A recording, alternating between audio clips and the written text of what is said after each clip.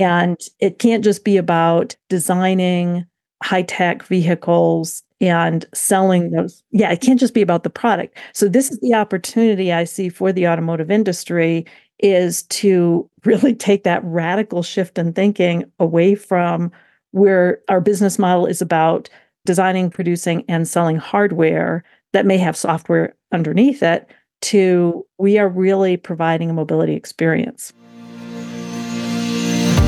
Welcome to CEO on the Go, the show about personal and professional growth for busy leaders like you. I'm Gail Lance, and I'm here to help you think differently, solve big problems, and inspire change. It's tough to do on your own, and even with a team, but it is possible. So let's get started.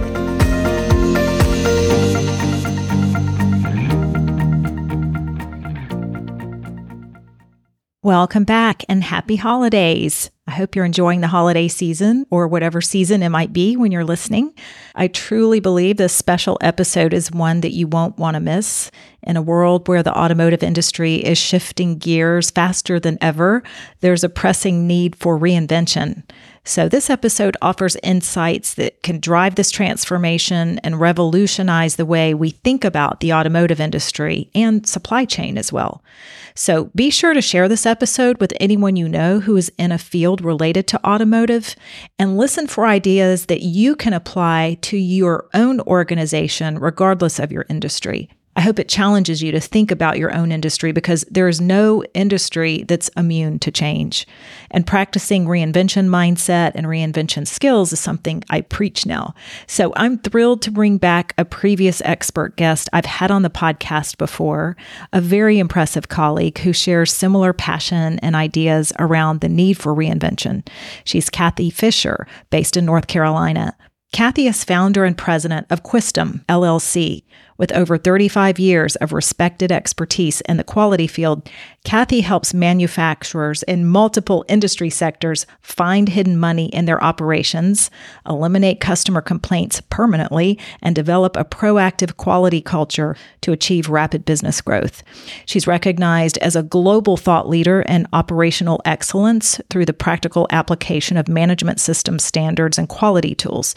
She's worked extensively in automotive manufacturing, starting her engineering career at General Motors' AC spark plug division in Flint, Michigan.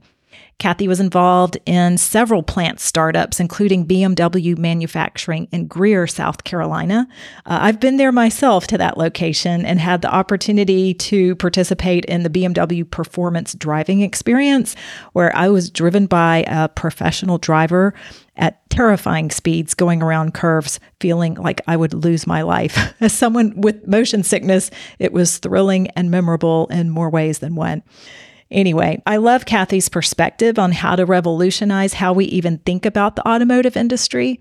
One of the standout takeaways is the incredible potential that can be unlocked when we harness the fresh perspectives of younger talent.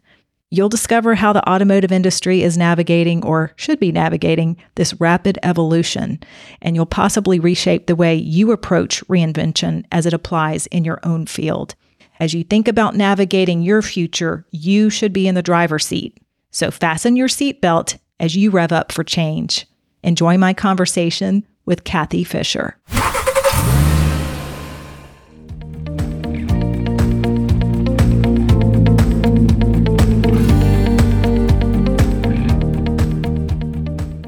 Cathy, welcome back to CEO on the Go podcast. Oh, thank you so much. I'm thrilled to be back and sharing what's new and emerging in the automotive industry. Yes, you're the perfect person. I know you're fresh off of a conference and you have some insights there. You and I both like to play in the area of reinvention and consider ourselves to be reinvention practitioners of sorts. So I would love to hear what's going on in the automotive industry, and then maybe we can bridge into some lessons learned that can apply to leaders in any industry. But yeah, bring us up to speed. We're all curious. Absolutely. Well, when we think about what's happening in the automotive industry today, We are definitely in a significant shift. And I even want to say it's a revolution. It absolutely has got to be at that level of revolution. So there's a lot of innovation that's happening. Certainly, there has been a lot of innovation, especially in the past 10 years when we think about electrification, autonomous vehicles, different, let's say, approaches to mobility. Really, so you hear people talking about not just automotive, but mobility overall. And there's a lot of talk about innovation being attached to things that I see as more reinvention. And it's surprising to me that organizations don't put as much value or recognize the value that reinvention can actually bring into their business, because that's much more iterative. You and I know reinvention is really a process. It's an ongoing process of the business that is not a one and done. It's not an isolated event. It's not just a project. It's something that becomes part of the culture of the organization. It's part of the DNA of the organization and how you operate. And you're constantly looking at those signals for the opportunities of reinvention. You're designing those reinventions, and then you're also following through in terms of the implementation. What I'm seeing right now in automotive is that there's definitely confusion between innovation and reinvention. Nobody's really talking so much about reinvention. It's more they're tagging everything as innovation, but I'm seeing some of the things more as reinvention. Lumping it together. So how would you make that distinction? Yeah. So from my standpoint, when I think about innovation, and I think especially about the automotive industry, what I see as the future is the automotive industry is now the mobility experience industry. We have to start looking at what we're doing in our industry space in a broader context of how consumers, how the public in general is utilizing mobility. And I've always said mobility is about freedom. And of course that's part of our DNA of America, right? It's about freedom. That's why we love transportation so much. That's why we love our cars so much, because they provide us with personal freedom. We have to be able to extend that concept of freedom and mobility as an access to freedom for everybody. And it can't just be about designing high-tech vehicles and selling those. Yeah, it can't just be about the product. So this is the opportunity I see for the automotive industry, is to really take that radical shift in thinking away from where our business model is about designing, producing, and selling hardware that may have software underneath it, to we are really providing a mobility experience. And what that means is the way that we interact with consumers, or I'm going to call it the public, because when I say consumers, it's not just you and I who would be buying a vehicle, for instance. It's any type of mobility opportunities that would be available from a commercial standpoint, from a personal standpoint, et cetera. And we need to take those consumers, the public, and put them at the center of the table. And then that table is surrounded by the original equipment manufacturers, the OEMs, as we call them, the tier 1 suppliers, the tier 2 suppliers, the software developers, the system integrators, the charging infrastructure networks. It's all of these different players are working together. I literally have this vision of this round table, and all of us are around the perimeter holding hands with our focus, our ears and eyes, all of our senses focused on the consumer, on the public, and responding to what does a mobility experience, what does an exceptional mobility experience look like for that consumer, for the public, and working together to create that. Yeah. That's where we need to go. That's exciting and a huge challenge or opportunity. I'm always the optimist. But just looking at how consumers like to buy vehicles now. I heard recently you can even buy cars on Amazon. Is that true? Yes, you heard it here first. Actually, when that news came out, I think it was at the end of last week, Hyundai announced that they are going to be selling their vehicles through Amazon. And my dear friend Terry, she called me up and she said, "Cathy, you called it like 3 or 4 years ago, we were started talking about how the automotive industry has got to think of itself more as a supply chain than just manufacturers. And we had said, look, the real threat, I don't know if it's a negative threat, but maybe the real motivation is Amazon sells everything else. They're going to start selling cars. And when they do, like they are like the number one supply chain organization globally. I think making on the tune of $34,000 per second in 2022. You can't compete with that, right? So as soon as they start selling cars, then where's the space for anybody else to sell cars? Yeah. And just look at how consumers are changing. I mean, even, my mother was still driving in her early 90s and, probably not the right kind of vehicle for her. But, to just have it be more consumer driven would be really interesting to see how that looks. Exactly. And it's looking at that entire continuum of who are the consumers of mobility. It's not just those of us who have a driver's license and can afford to purchase a vehicle. It's, as you said, folks, as they are aging, they are living into their 80s, 90s, even super agers into their hundreds. And they're still capable of wanting to get out. They still have that desire to get out, to have that personal freedom, but they may not necessarily feel comfortable having to understand the technology in the current cockpit of an automobile. The other end of the spectrum, you look at the Gen Z, none of them care about owning a car. Most of them don't even have their driver's license. I'm amazed that my niece and nephew, my husband's niece and nephew, like they don't have cars. They don't have driver's license. They don't care. Their life is so much lived in the virtual space. They do still need to consume mobility, but their idea of a mobility experience is I need to get from here to here. What's the quickest and easiest way to do that? And it may look different depending on the circumstances. I think about recently I was in Salt Lake City for an event, and it's a beautiful city. There was like all these different options of mobility available. There were people on scooters. There's, of course, Uber. There's the bikes, the electric bikes, and all this type of thing, your traditional taxis and that. And I was thinking to myself, during the day, I was walking from where I was staying to the convention center. And I realized that'd be kind of fun to maybe try an electric scooter. But then that evening, I was in full evening dress, and I'm not going to get on an electric scooter, especially as hilly as it is there. So I want to be able to access a different type of mobility experience, and call an Uber under those circumstances. So that's really, I think, the younger generation. That's the way they view transportation. It's more about mobility and a variety of mobility experiences to choose from based on the circumstances and their need at the moment. Mm-hmm, mm-hmm. Well, it seems like you're naturally forward thinking, and that serves you well in the role that you have and the clients that you're working with.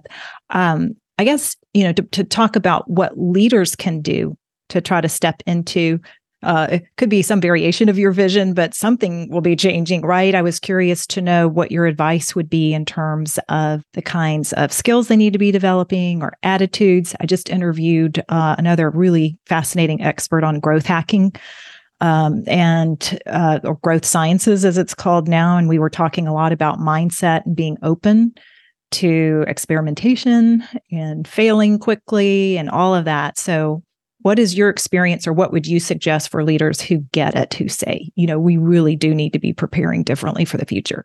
Yeah, so I think that's, to me, there's like three different considerations.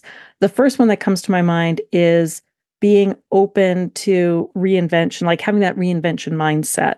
And part of reinvention certainly does link on to innovation. So taking those giant leaps, those revolutions, if you will, but kind of baking into the way that an organization does business and establishing a culture, like you said, of experimentation, failing fast. Okay, what did we learn from this? And this is something I find every time I'm talking, especially with my mentees, and they'll tell me about something that's happened. I'll say, okay, so what was the learning from that? What's the lemonade that came from that particular situation? And how are you going to carry that forward?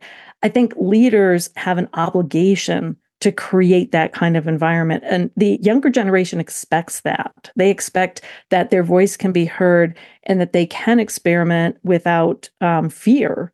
without concern that they're judged at every outcome, so that they can learn. They definitely want to learn as well. That's what I was going to say. I really see them as being most eager learners. Yeah, The younger generation. And I love that. I love that because I'm so much about learning, continuous learning as well. I think the second piece comes back to really being consumer focused. And we talk a lot about that, but when I look at what we're actually doing, especially in the automotive industry, there's always been this kind of glass wall that exists between what we're doing on the manufacturing side and what's really happening in the consumer's world.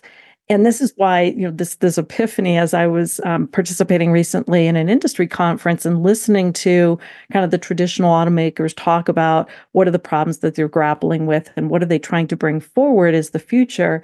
Their vision is still limited to the hardware and maybe creating some software into the hardware, but they're not thinking about, as an industry, we have the rare opportunity to reinvent how we show up. What is the value that we're actually bringing forward to the consumer? And that's a bold choice, a bold direction to take, but that's the winners. That's where the winners are going to come from. And in order to be successful at that, we have to be open to seeing and listening and feeling the experience of the consumer and then embodying that in what we're creating as those experiences, those mobility experiences. And I would say then the third thing, and this is for all my friends that are kind of my generation, Gen X, and like the late baby boomers that are, kind of rolling out of the workforce. It's no longer our time. If we cannot embrace technology and really commit ourselves to supporting the young people and preparing them for the future, then we just need to go home. We just need to go home because we cannot sit and hold these places. The clock is moving much faster than it ever has. And the destruction that's taking place when we're not advancing technology, we're not leveraging all that's available today, AI and integrated systems, that when we're not bringing that into our organizations and operating from that standpoint, first of all, we're operating way too slow if we're not bringing in the technology. And secondly, the younger generation is looking at that and saying, yeah, I mean, like, I've got more technology power in my cell phone than I do in my job. Why do I want to show up over there? And so we're alienating the next generation. And so who's going to carry forward? And this is what concerns me about the automotive industry, is we really have a gap, kind of a deficit, especially in the millennial generation. We lost a lot of our brain power in, during the economic crisis, 2008, 2009. COVID washed out a lot of other folks that were just kind of like, well, maybe I should retire. So a lot of brain trust went out there. And we have not done the work of engaging the millennials and now even the Gen Z and making the automotive industry an attractive career choice that the future generations can actually see a trajectory of growth and contribution that they can make to society through the industry. Yeah. And I really see the younger generation as key to experimenting. They do it so well. Oh, we'll try this. Oh, that didn't work. We'll try that. We'll push another button. We'll try something new. And like you said, the speed at which they're moving is faster anyway. So there's so much to leverage in that generation. And that's what I love about the young people. I've got quite a few mentees that I work with, and I hate to even call them mentees because we have a mentoring relationship. And I'm mentored just as much from them as they are from me. I love that they keep me looking into what's new, and that they're really helping me accept that experimenting and failing fast and, taking the learnings and carrying that forward, which is not something that was necessarily acceptable early on in my career, in my generation. It was like you had to get it right. And if you didn't, then it could be career destroying, or you'd be put out to pasture. Or, yeah. And that's a lesson that really translates across so many industries. There's so much greater risk in staying the same or always focusing on what could go wrong and becoming so resistant to change. It'll sink you fast. So Good. Well, I know that you have so many resources too, just on the supply chain side too. And so I wanted to give you the opportunity to talk about finding the hidden money. I know we talked about that before, but it's worth bringing up again as we're, around the time of the new year. And I'm sure leaders are thinking, what can we do to try to leverage what we can? And I'd love for you to talk about why you created that resource and how people can find it. Yeah, it's like, so where is the hidden money? And there's hidden money like all over the supply chain.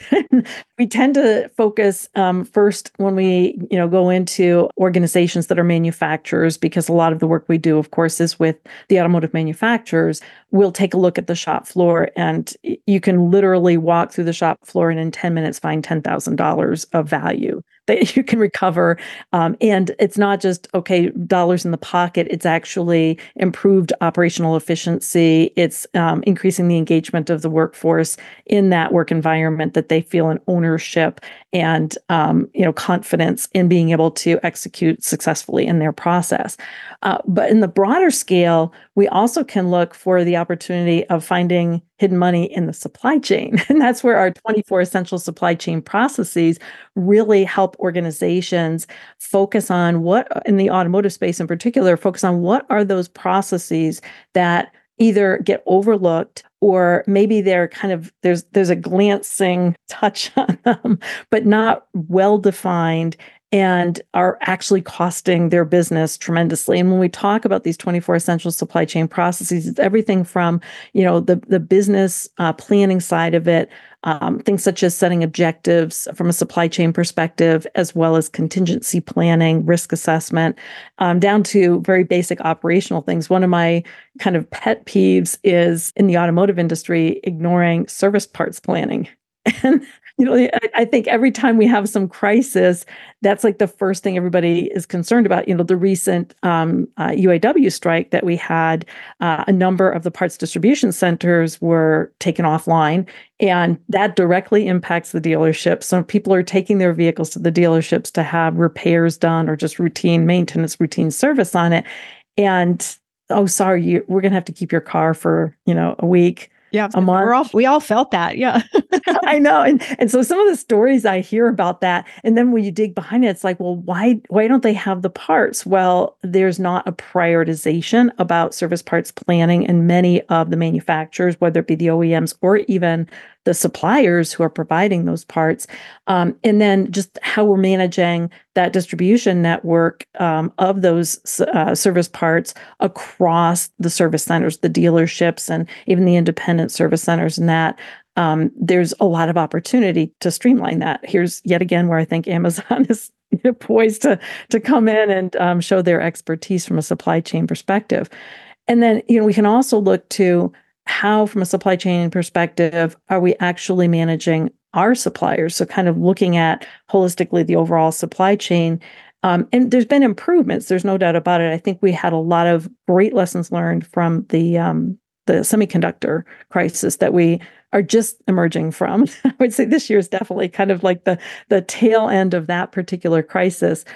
However, as we move forward, especially with electrification and even more so with autonomous vehicle technology, what we think about as our supply chain is no longer a supply chain. It's that supply ecosystem. That's that round table that I talk about, where we've got software developers, we have app providers, we have other services like charging stations, and maybe battery recycling and battery exchange programs and this type of thing.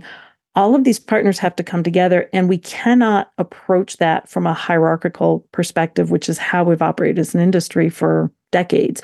We need to be coming to the table in collaboration. And that can only happen when we all are accepting each other's value that we can bring to the experience of the consumer from an equal standpoint. Yeah, so good. Well, we will include a link to the resource that you have in the show notes so that people can learn more about how to access that. I think that would be really valuable. Before we wrap up, we've talked so much about the importance of reinvention, thinking differently, trying to, move with change or get ahead of change. I love to leave my listeners with some practical ideas to the extent that we can provide that. I'm trusting that people have listened to what you've said and they're thinking, wow, the light bulb is really a little brighter now, and I'd like to take some action. Do you have some suggestions on what some practical steps are, like maybe a conversation that a leader needs to start with or action that they should take? Yeah. And I'm going to say that this, what I would share is really applicable to any industry sector, although my framework, of course, is the automotive side. So, I think the key thing is the key question would be, how can we as an organization embrace change as an opportunity? And I kind of liken this to whenever we're working with organizations on problem solving. Problem solving has kind of a negative connotation. Anytime a problem rolls into the organization, customer complaint or something, it's like hot potato. Nobody wants to touch it, right? And I sense there's always that same kind of anxiety around change. So we have to start with viewing change as a positive, as an opportunity, and not just saying that, but like really believing that and looking at change from an experimental learning mindset.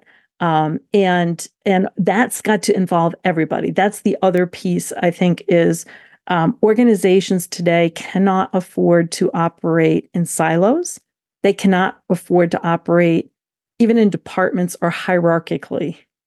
We have to think about our business in terms of the value stream to our customers and involve all of the players, whether they're physically inside of our organization or working for our organization or partners to our organization, so that we are aligning all those inputs, all those voices of opportunity for change and testing and trying things out, experimenting and learning from those experimentations. There's a piece of change management which oftentimes is skipped, which is documenting what we've learned, right? It's capturing those lessons learned. And I think a lot of organizations, especially when the experiment goes wrong, there's a kind of shame, and we don't want to admit it, and we don't want to have evidence that happened, right? But that's actually the benefit of going through the process of change and doing that experimentation is to learn. And one of the things, I was listening to the story that Walter Isaacson wrote about Elon Musk. It's a really good biography that he did. And some of the early experiments that were happening at SpaceX, these were like high dollar experiments. I loved that their view was, okay, we know that there's risks. And it was interesting because I said, okay, we've identified like our top 10 risks of doing this launch. Let's go ahead and do the launch. We know what the risks could be. There may be some other risks that we don't know about. We're going to find out. Okay, they did the launch. It didn't work well. They learned the 11th risk. Okay, let's add that to our list because that's not going to happen again. And that approach so much embodies what the future of all of our industries need to be about in order to be successful. Yeah, great. Wow. Well, I know you could keep going, and I love that you're so passionate about the topic and appreciate your sharing your insights today. I wanted to ask how people can reach out to you or learn more about your business and the work that you do. What's the best way for them to learn more? Absolutely. Well, visit our website, quistem.com, QUISTEM.com. We are also in partnership with QAD, an ERP solution provider, and we co-host a podcast called The Auto Supply Chain Profits. Check it out because we are helping to define the future of the automotive industry via the auto supply chain profits and really providing kind of what is that vision of a mobility experience and a supply chain oriented operation. Yeah, fantastic. Well, again, thanks so much for spending a little time today. I wish you all the best in the new year ahead and continuing to get your message out and making the impact that I know you're making already, expanding that to be even greater. So thanks so much again. Thank you. Thank you. This is wonderful. Thank you. Yeah. And for everyone else listening in, I hope you have a great rest of the week, stepping into your vision in new ways or reinventing your organization in the way that you need to, and doing the work that matters to you. Thanks for tuning in. And as always, be sure to share this episode with someone else who might benefit, or leave a review. You can join my email list by going to workmatters.com so you don't miss an episode. And there you can learn more about ways we serve mission-driven leaders like you. If there's a challenge you want to discuss, I'd love to hear from you. In the meantime, keep growing as a leader, inspiring change, and doing the work that matters to you.